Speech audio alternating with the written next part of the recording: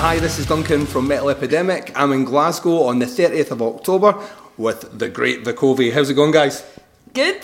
Really good. Great name, by the way, Metal Epidemic. It's the guy behind the camera, not me. Not me at all. Great name. Right, okay. Great name, because there is an epidemic. Riffs. The site literally got started right at the beginning of COVID as well, which was unintentional, like completely unintentional. That worked out well. It gave us something to do. But you guys, speaking of things to do, segue, you guys didn't miss a beat during COVID at all. The thing with the release of Nula is that it felt like every couple of months there was something about to drop, or ahead of the release. Was that a kind of conscious plan, or did it just kind of happen that way, that you kind of used that time to continue the forward momentum you had coming off the last album into this one?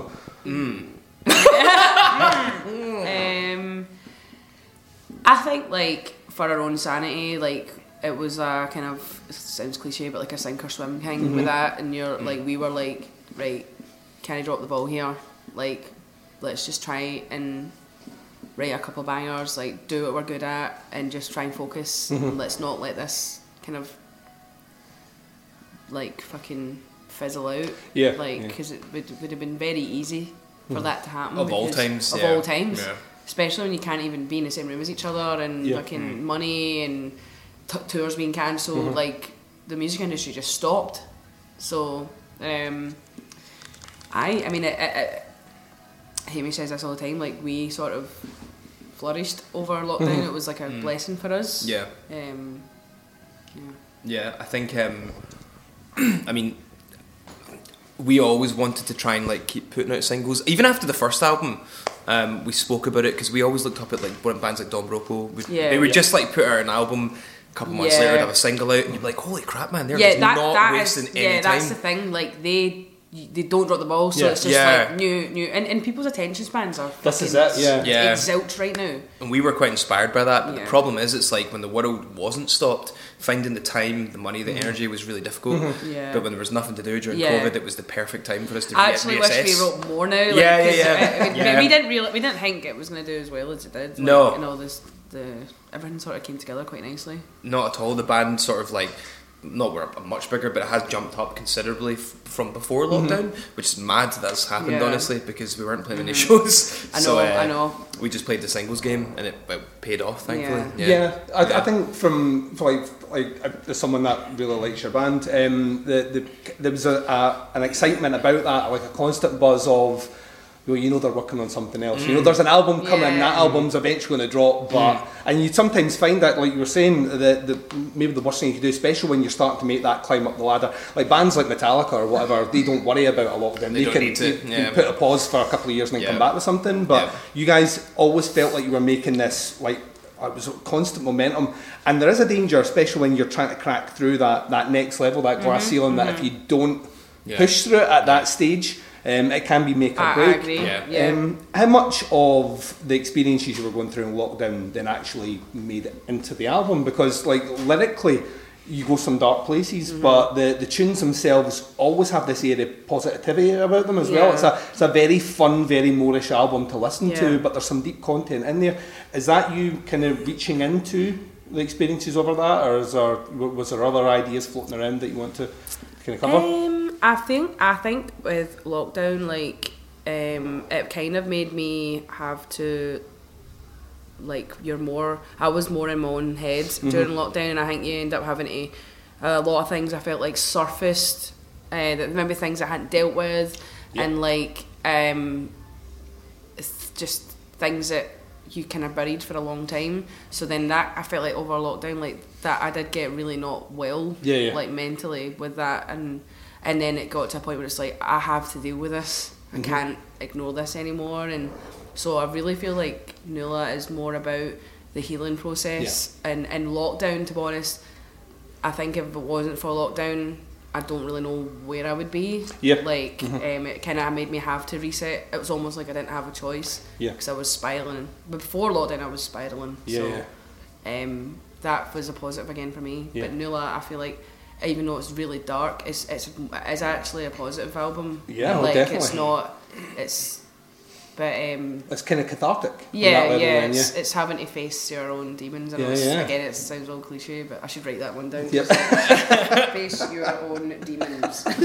No, like, yeah. So, but I think the process, it was so fun because I think, like, Hamish, you got more like confident with like Logic and all the production stuff. Yeah. Whereas obviously we used Bruce as well, but I think we like, because we were doing it ourselves, like we just fucking went tonto with like Logic and stuff, and you're coming up with these mad sounds and fucking synth parts and guitar parts. It was just like it was fun because you start to kind of come in your own.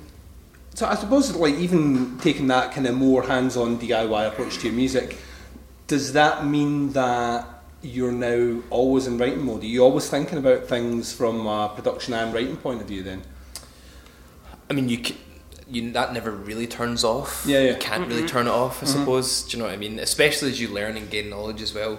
You want to like keep exercising that knowledge. Do you know what I mean? So I mean, we're already trying to work on some demos and gagging to keep going. But I'm already like so excited for the new stuff we're working on, because I feel like we're already just pushing that.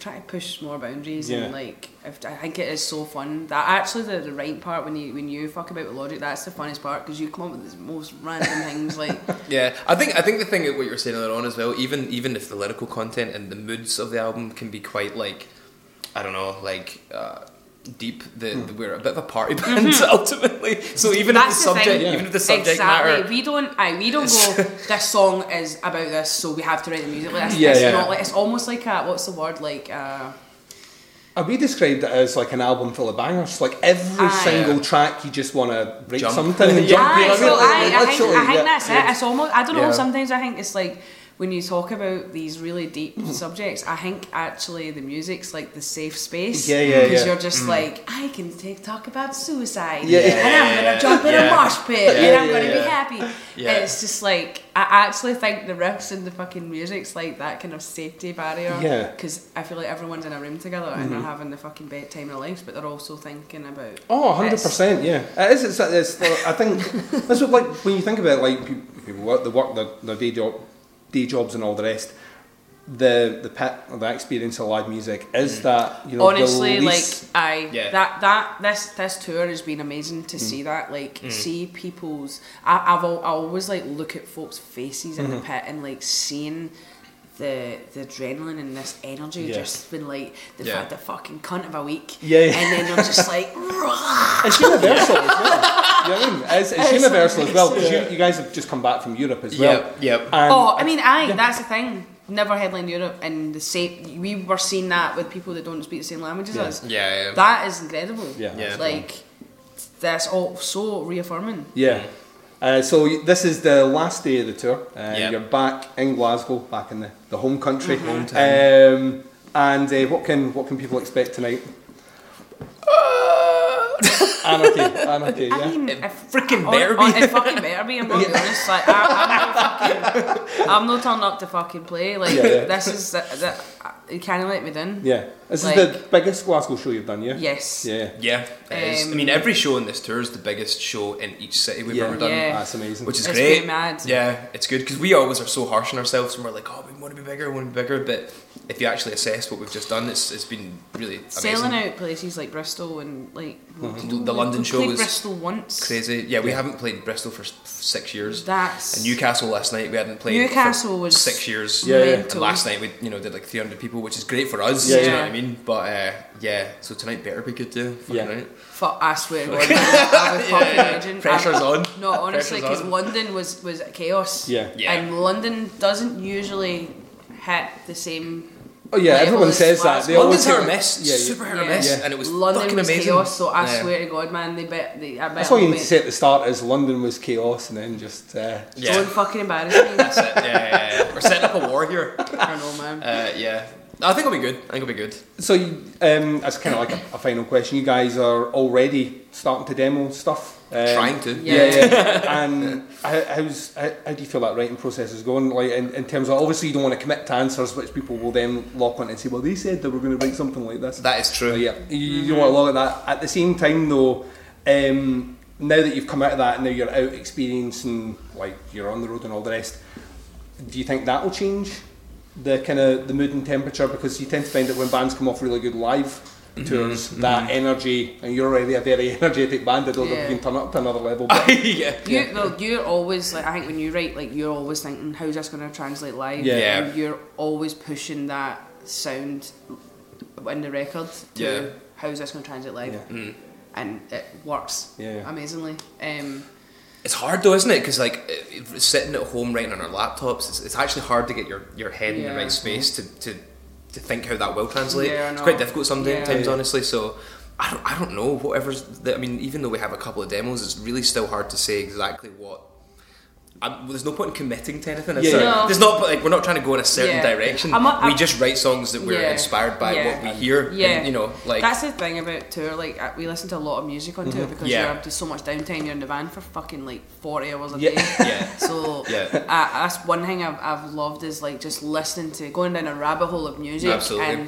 That definitely kind of subconsciously stores in your head. And already, like, it's kind of made me think more about like top lines and structures. Like, there's a lot of music that me and Jane have been sending to each other the past couple of months that I think is already starting to develop what the next album might be influenced by. Do you know what I mean? Definitely. I know for you, Ethel Cain's huge, and Bill Murray's new album, and like all this is incredible. Like, just I've been pure like rinsing like kind of. Well, I went to a stage where I was listening like Naughty's trance, like again, and like as a cut, like there's a few things I just like, it's trying to like isolate what I like about that, and then make it into or make it into a Vukovi track. But that's the fun part, I suppose. Who fucking knows? I know. Honestly, man, we're not a predictable band. Like we were saying that, like when you listen to all that, and then I think the first track I ever heard from you guys was Boy George. Way back in the day. Fucking Vukovi style. Like, so we played it on, we had like a radio show at the time when we played it, and then I was like, these are fucking, they're from Scotland. It's fucking amazing. Like, do you imagine? So like, I can't wait to hear where you guys go next. We do always talk about though, like, as long as we're excited about what we're writing, that's really all that matters. Never phone it in. So. If we feel like we're losing it, then we fucked it.